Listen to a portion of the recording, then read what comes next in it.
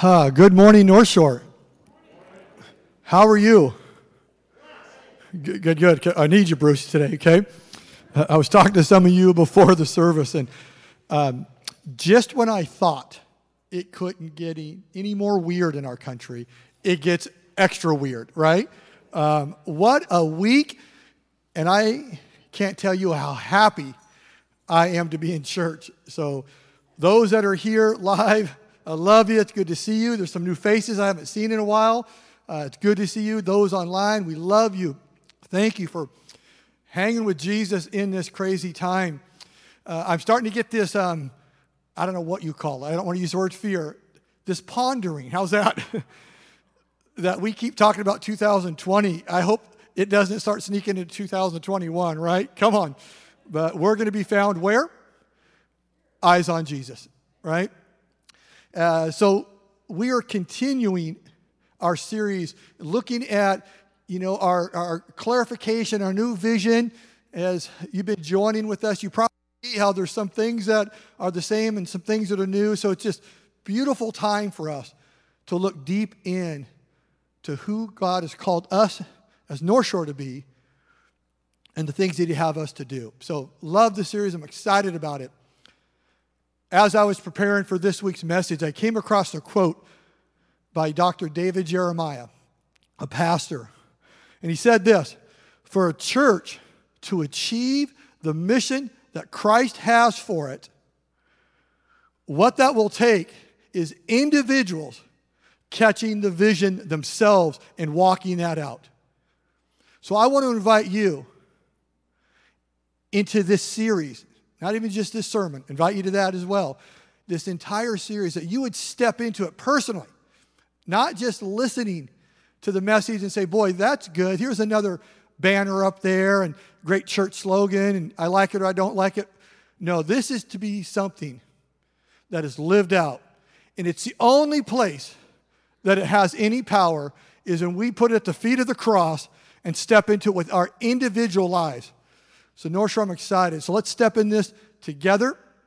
As you know, we're kind of doing a topical study on this vision. But if you want a place to land, John chapter 13. So feel free to turn to John 13 and let me pray. Let's pray. Father God, we love you. And we do want to step into it individually, collectively. Father, I want to see you do a powerful work in your name, by your power, not ours. But I do understand it'll take me to personally live that vision out. It'll take each of us, those sitting before me, those online, to live this out. And Father, I know you'll bring honor and glory to your Son, Jesus Christ, through that. So we step in now and we trust you and know you will do a good work. So I pray today's message you'd stir in our hearts and you'd call us closer to you. We pray these things in the powerful name of Jesus Christ. Amen. All right, in the way of review, as we looked at our new vision and mission, we started off with a motto, or we called a compelling statement or snapshot of our church, who we are and what we believe. If you just take a quick look at us, and that is hope changes everything. We are a people group that believe that hope, capital H, Jesus, the person hope, changes everything. He can change every situation. He can change our heart. He can change our strength. He can give us the ability to see beyond current circumstances and give us the strength to walk through it. Hope can change everything, and we believe that, and it's a message our world needs to hear right now. But it's not a new message, is it? Absolutely not. So we're just going to, from the rooftops, shout out, we believe hope changes everything. And in that, God's given us a vision. And that's a vision to see our communities change through hope in Jesus, one person at a time. To see that change that the hope through Jesus brings, one person at a time. To hold each individual in high value and press in with this powerful gospel as it works in our lives, and we give it away. And we started stepping into how we're going to see this vision out. And that's what we call our mission path, our mission statement. and it's a series of 4 statements. And we looked at the first one the previous 2 weeks, to radically love Jesus. To radically pursue Jesus. To radically pursue Jesus. It's to seek and follow with our whole heart the only one that's worthy of that, and that's Jesus Christ. And then Tyler last week took us of how do we do that? What are some elements that God uses to send us toward Jesus? We looked at the Word, prayer, and worship, and he did an amazing job. I love it. So we're looking at mile marker 2. And that is to radically love one another. So after we passionately pursue Jesus, the next step is to radically love one another. So when I say love, what do you think of? Take just a second. What do you think of when I say love?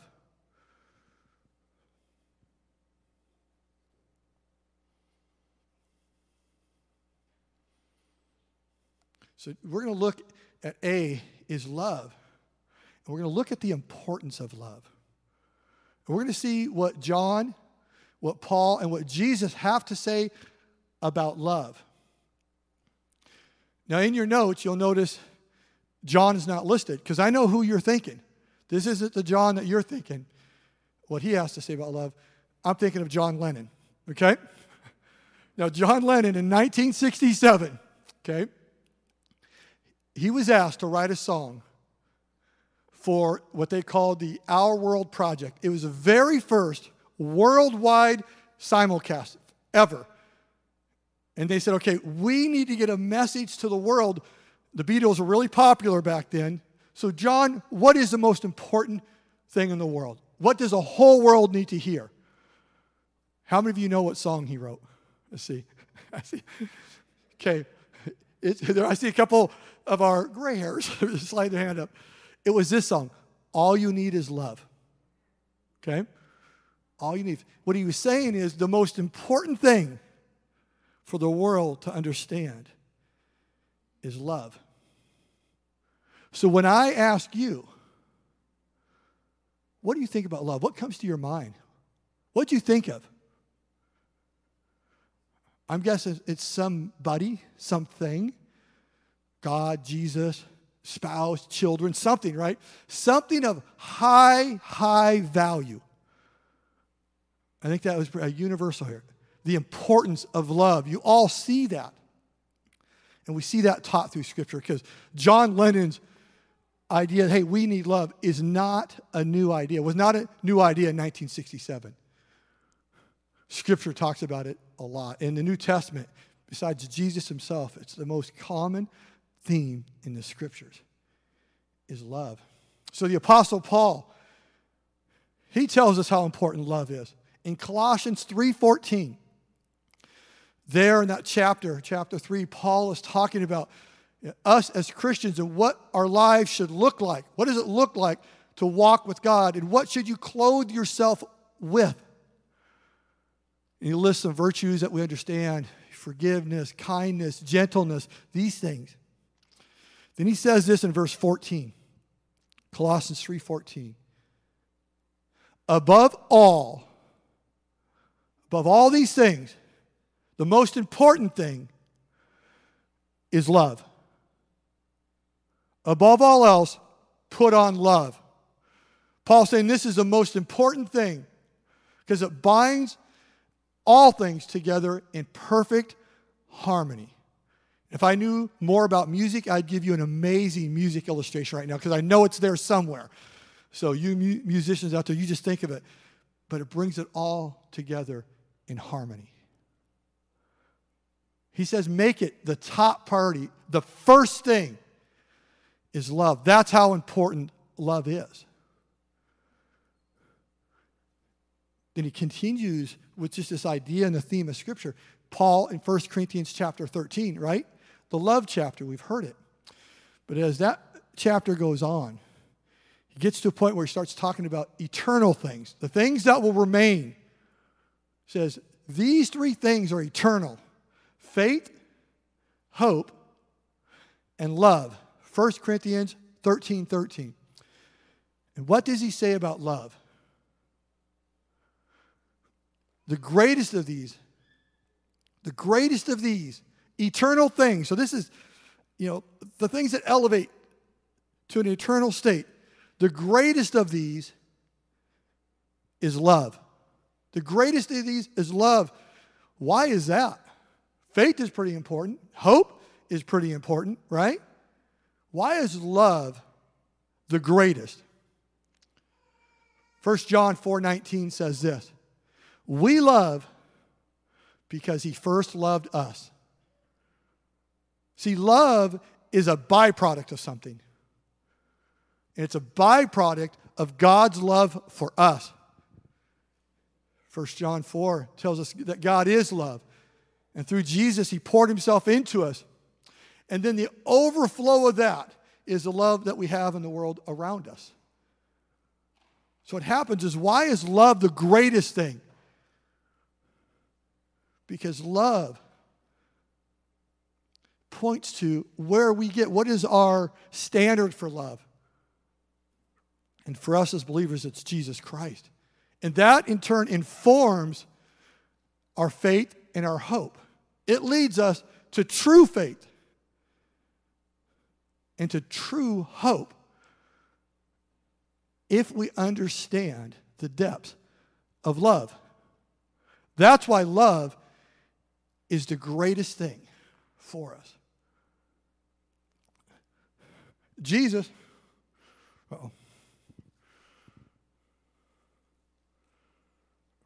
stay with me. But Jesus also talks about in Matthew 22 what he says about the importance of love. He is asked in Matthew 22, verse 34, "Teacher," they say, and they're trying to trap him. I mean, so often the questions that come to Jesus with these great answers that we still quote today are people trying to trap him. And he gives wisdom that just knocks them back, right? "Teacher, what is the greatest commandment? What is that thing that we should pursue? What should be the top pursuit for us? What should we seek out?" And you know what he says. What's he say? Here's the greatest commandment, is to love God with your whole heart, soul, mind. Love God. And the second is like it, he says, to love your neighbor as yourself. Because everything ever taught hangs on those things. They ask for one command, or two commands. He gives them one, because you cannot separate them. The two go hand in hand. And you've heard this often, that our vertical relationship with Jesus is connected to our horizontal relationship with people around us. And so what happens, what Jesus says, this is the greatest thing, love. That becomes for us a lens for us to see how our vertical relationship as we look at our horizontal. Or if we look at our horizontal relationship with one another, it's an indicator of how our love is with Jesus, and do we understand this? And so it becomes a gauge for us. I love this. It's okay, don't worry. It becomes a gauge for us of how is our love doing. See, we use other gauges often, and they're not adequate gauges.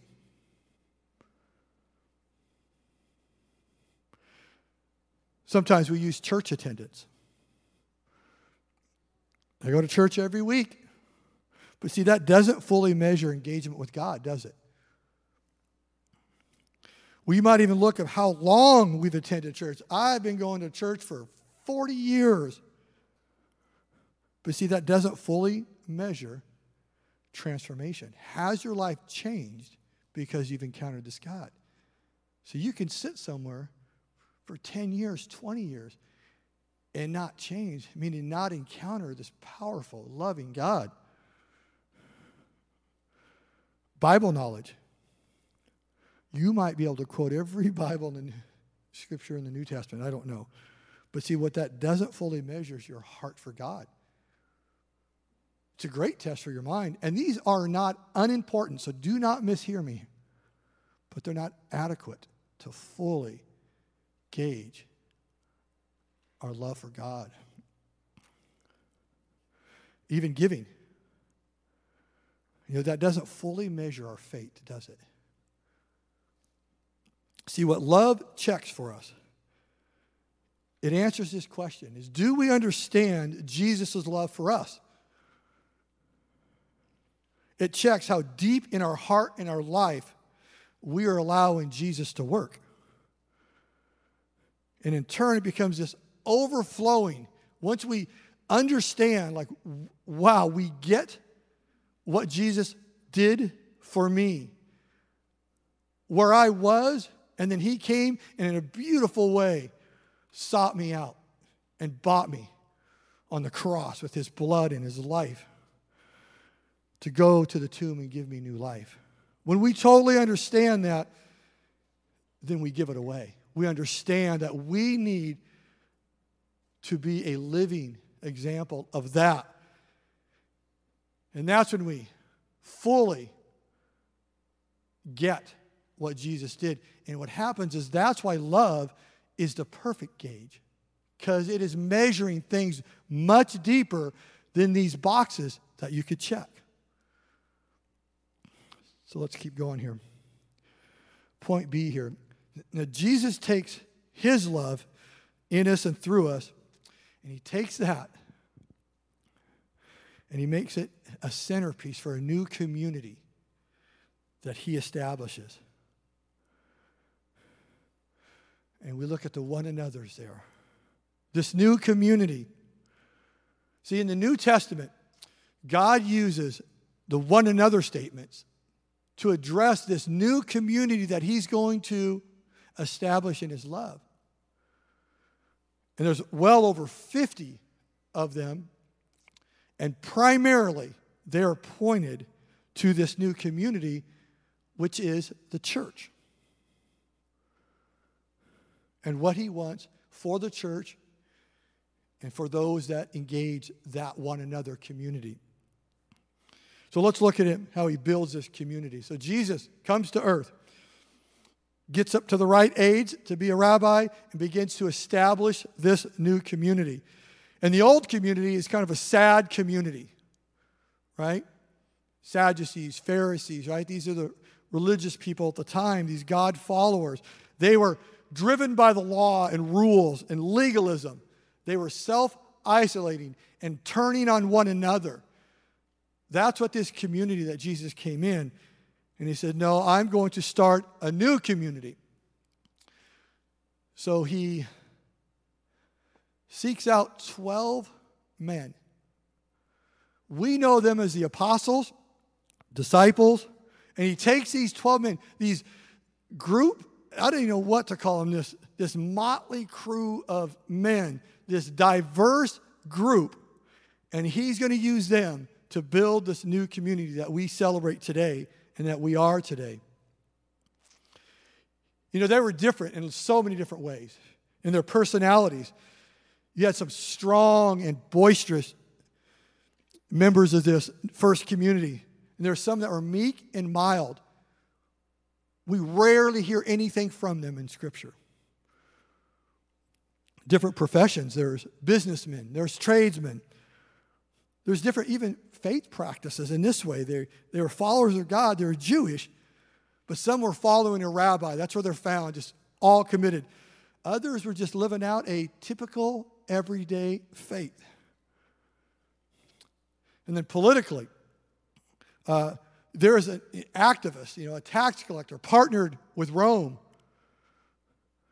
Then there is a zealot, a person that was against. They were an activist against Rome, not for Rome, but they were actively against it and wanted to destroy Rome and anger. And I was just thinking about this point. What a picture. Do you think there's a little division politically right now in our world? Come on. That should be a hearty amen, right? Lots of division. And here's the thing, and I don't want to, our country's divided, but you know what is really sad? It's ripping our churches apart.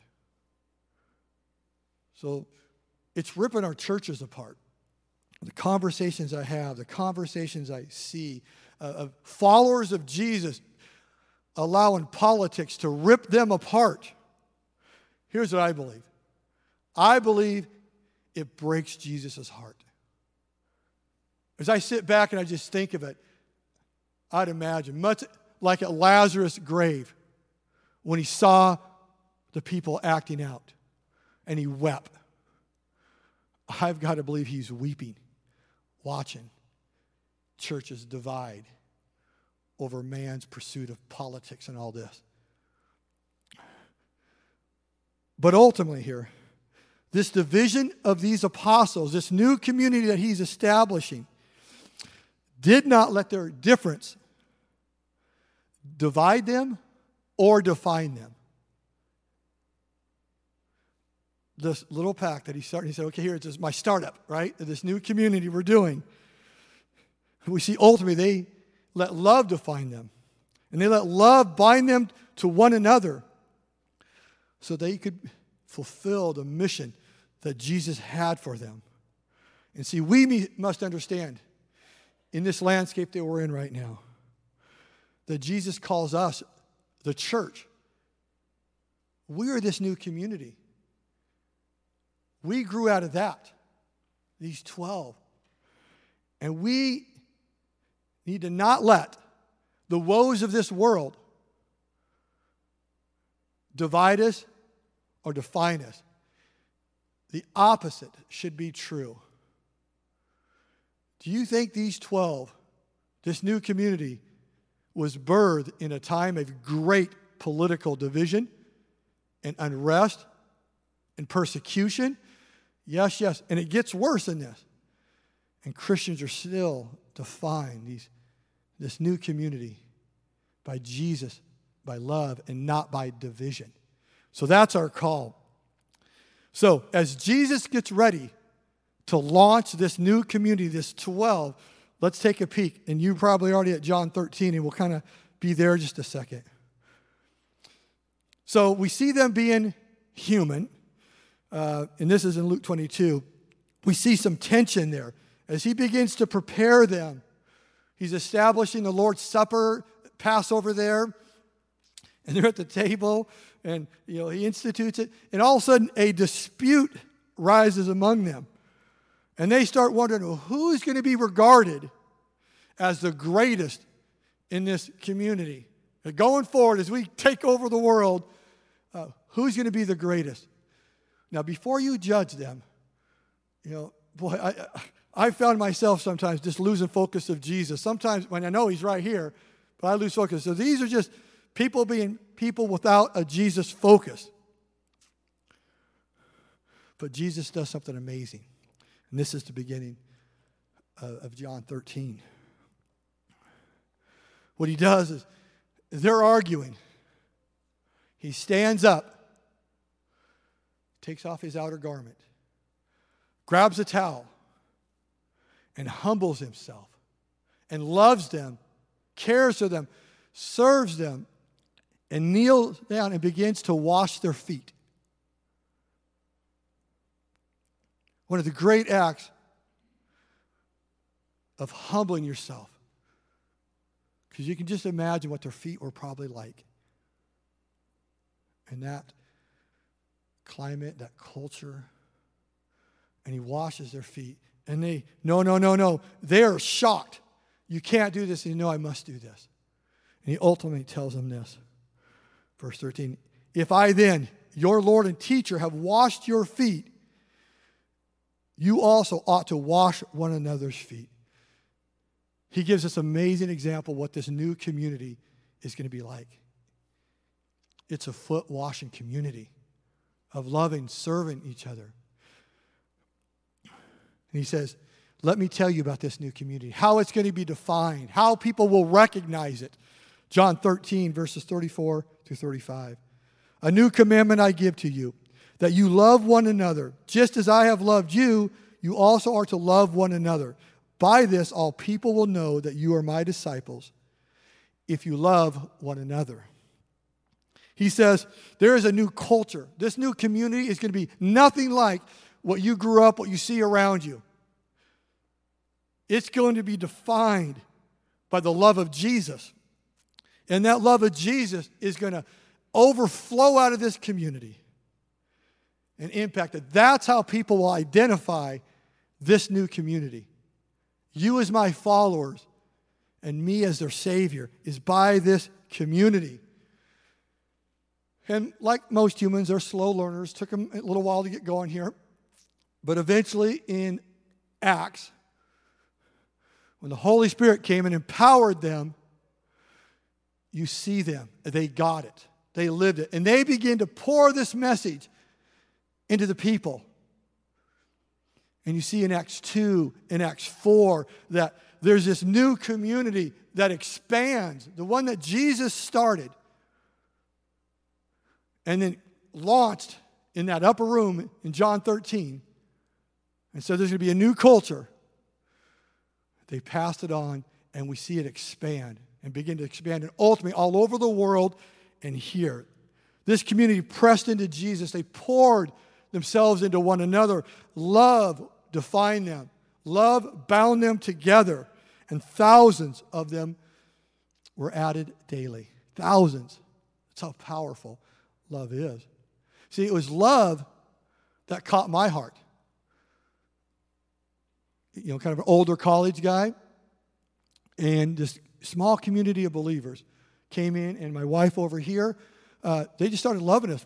They didn't try to change our thinking, argue this point, that point, give us the rational ideas of the Christian faith. Nope. We just observed a community that loved each other. I said, boy, there's something different about that. And that drew our heart, and that's what God used. And then ultimately through that heart, my mind changed, my life changed, and long term brought us here. So we are to be a new community. A different community that was started way back then, that's not divided, and that's defined by love. That's the church. That's what North Shore Christian Church should be thought of. When people look from afar, it says, that is a community that loves one another. That's a community that loves one another because they know a God that loves them. And I want to know about that.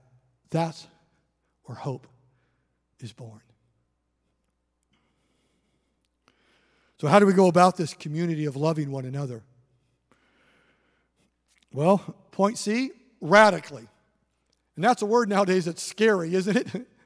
Radically. And it's the extreme calling of radical.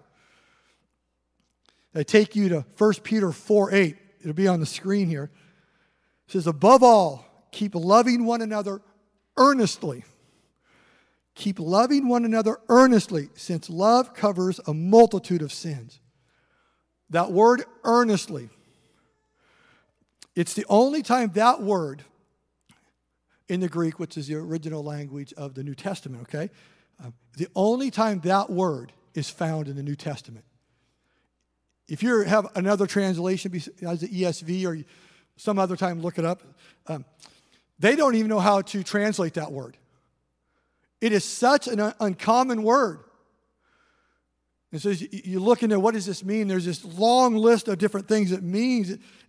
It means far-reaching. It means radical, deeply, fervently. All these things. It says somewhere different. This is an uncommon word. Our love is to be uncommon. It is to be radical, extreme. And he says this, that radical love covers a multitude of sin. Now what he's not saying is that it forgives sin. Only God can do that. Only Jesus can do that. But what it does, that love is so powerful and it understands Jesus so well that it engages sinners. It builds community. It offers a place where the sinner can taste and see that God is good. And they come toward it. So that's it. it basically paves the way for community. Far-reaching, extreme. Listen to Matthew 5, verse 43 through 44. And you'll recognize this, most of you. You have heard that it was said, you shall love your neighbor and hate your enemy. This is extreme calling, right? This is where Jesus is blowing their minds. But I say to you, love your enemies and pray for those who persecute you. Our calling, our love calling, Christians, there's not a better word. It is radical. It is extreme. It is uncommon. It's far-reaching. And next week, we're going to step into part 2 of this message, and we're going to really look at this idea of what it means to love your enemies. It's going to be challenging, but beautiful. It's the teachings of Jesus.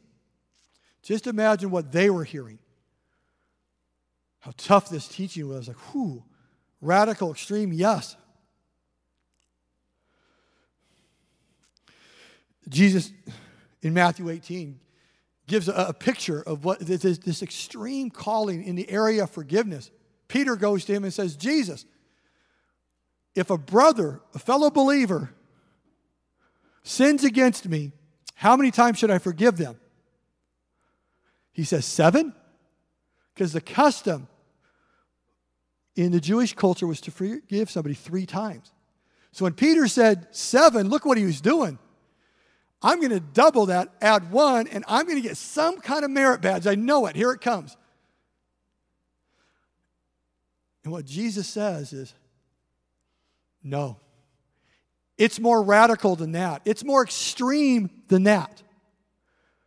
It's going to knock your socks off. It might even scare you a little bit. I say 77 times. Some translations, 7 times 70, but the point is the same. Extreme, radical. 1 John 3:16, it says, by this we know love, that he laid down his life for us, talking about Jesus, and we ought to lay down our lives for our brothers. See, they're getting it. Deep into scriptures, they're understanding this, and they say, we need to lay our life down for our brother, our whole life. Because what he's saying in 1 John, all through this here in chapter 3, is that we understand what Jesus did. Why are we called to radically love one another, extremely love? Because it's the only thing that can come close to bearing witness to what Jesus did for us.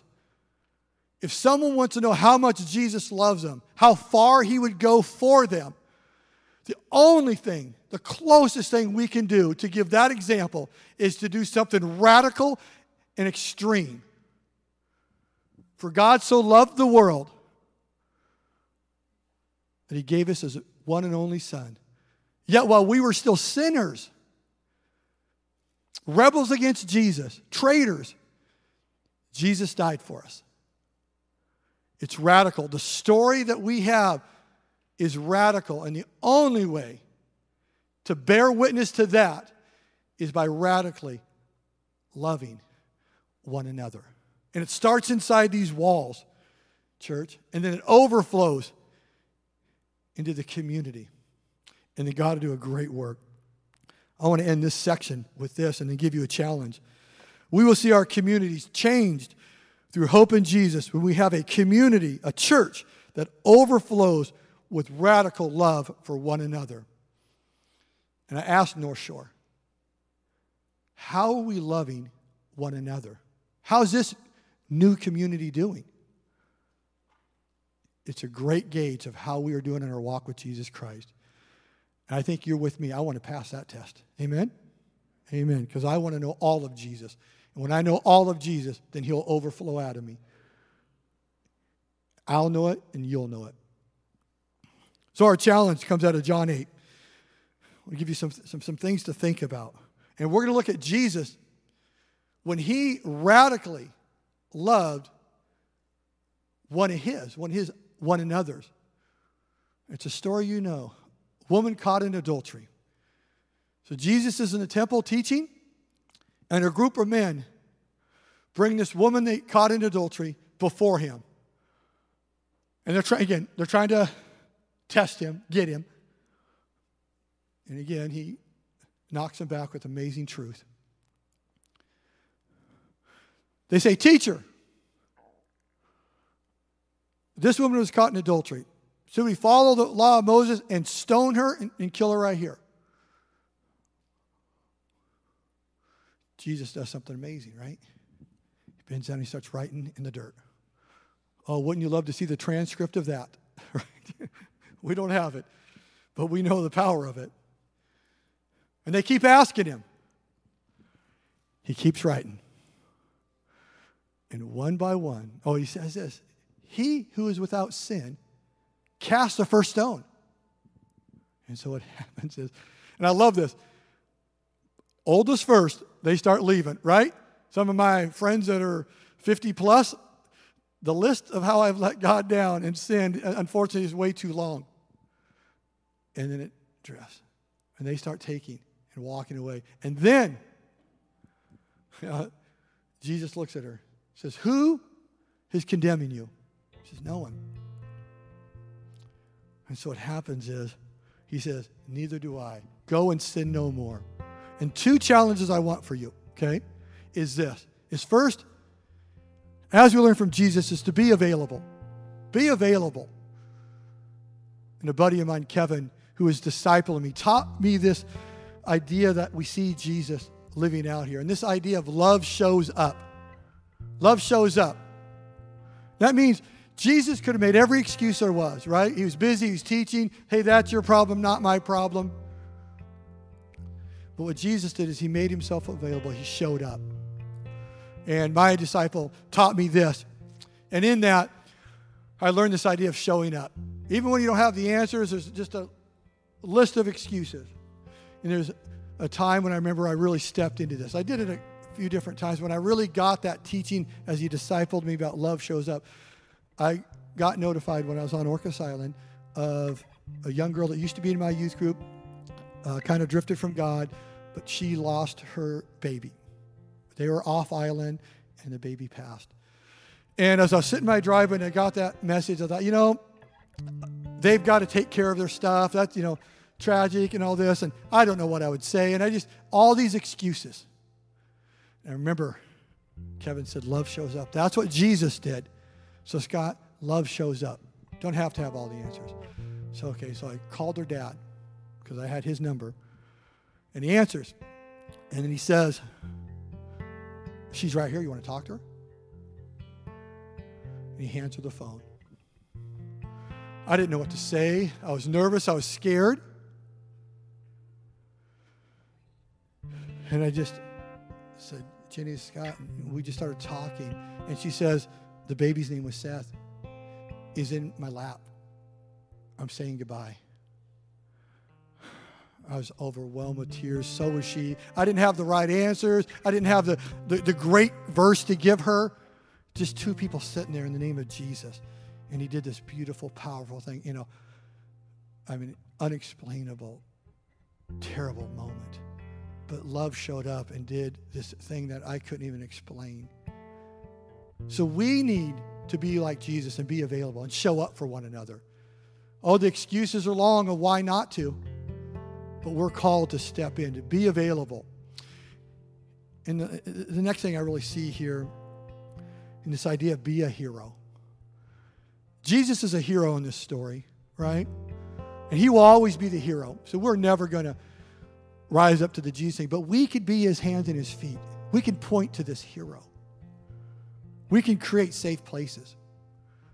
He didn't walk in there and start rattling off the law, right? The law says that she deserved to die. He didn't bring that. He laid those weapons down, created a safe place, put himself in harm's way publicly, and brought the beautiful weapon of love. He also did this. He rose above all the things, the anger, the hate that filled that moment. Right? And remember, he was a Jew too. He knew Moses' law. But he put aside any anger, hate, condemnation, And he brought mercy and grace, forgiveness, and restoration to her. See, he stepped up. He's a hero. He rose above. And we need more heroes that love one another. We need them in our churches. We need them in our homes, in our marriage relationships, in our families, in our community. People who will lay down their weapons and their rights and their desire to be right in order to bring love and restoration. That's what we see Jesus do here. So I got one question as I wind down here for you. How many of you think that this woman Jesus encountered there, this adulterous woman, stayed the same? Dusted herself off and just kept doing the same stuff she was doing before? I'm going to guess none of you. And why? Because you believe in the power of love over in the power over the Old Testament law. You believe that love changes things. You believe that Jesus can do radical things when people step in and radically love one another. You believe that. So our call, church, is to individually step into that. Be that. Let Jesus do that with us. And then in turn, step out and do that with one another inside these walls and ultimately outside these walls, so that the world may know this Jesus, this powerful, loving, radical Jesus who came to save the world of their sins. North Shore, let's be that community. Josh and Britt or Benedicta are going to lead us in the closing song. So I just encourage you, where have you maybe fell short? Maybe let the trappings of this world or whatever get distracted and forget your first love. Or maybe not offered that first love that you have to others. Let's make this a moment of reflection and prayer and then step into where God calls you. I love you, North Shore.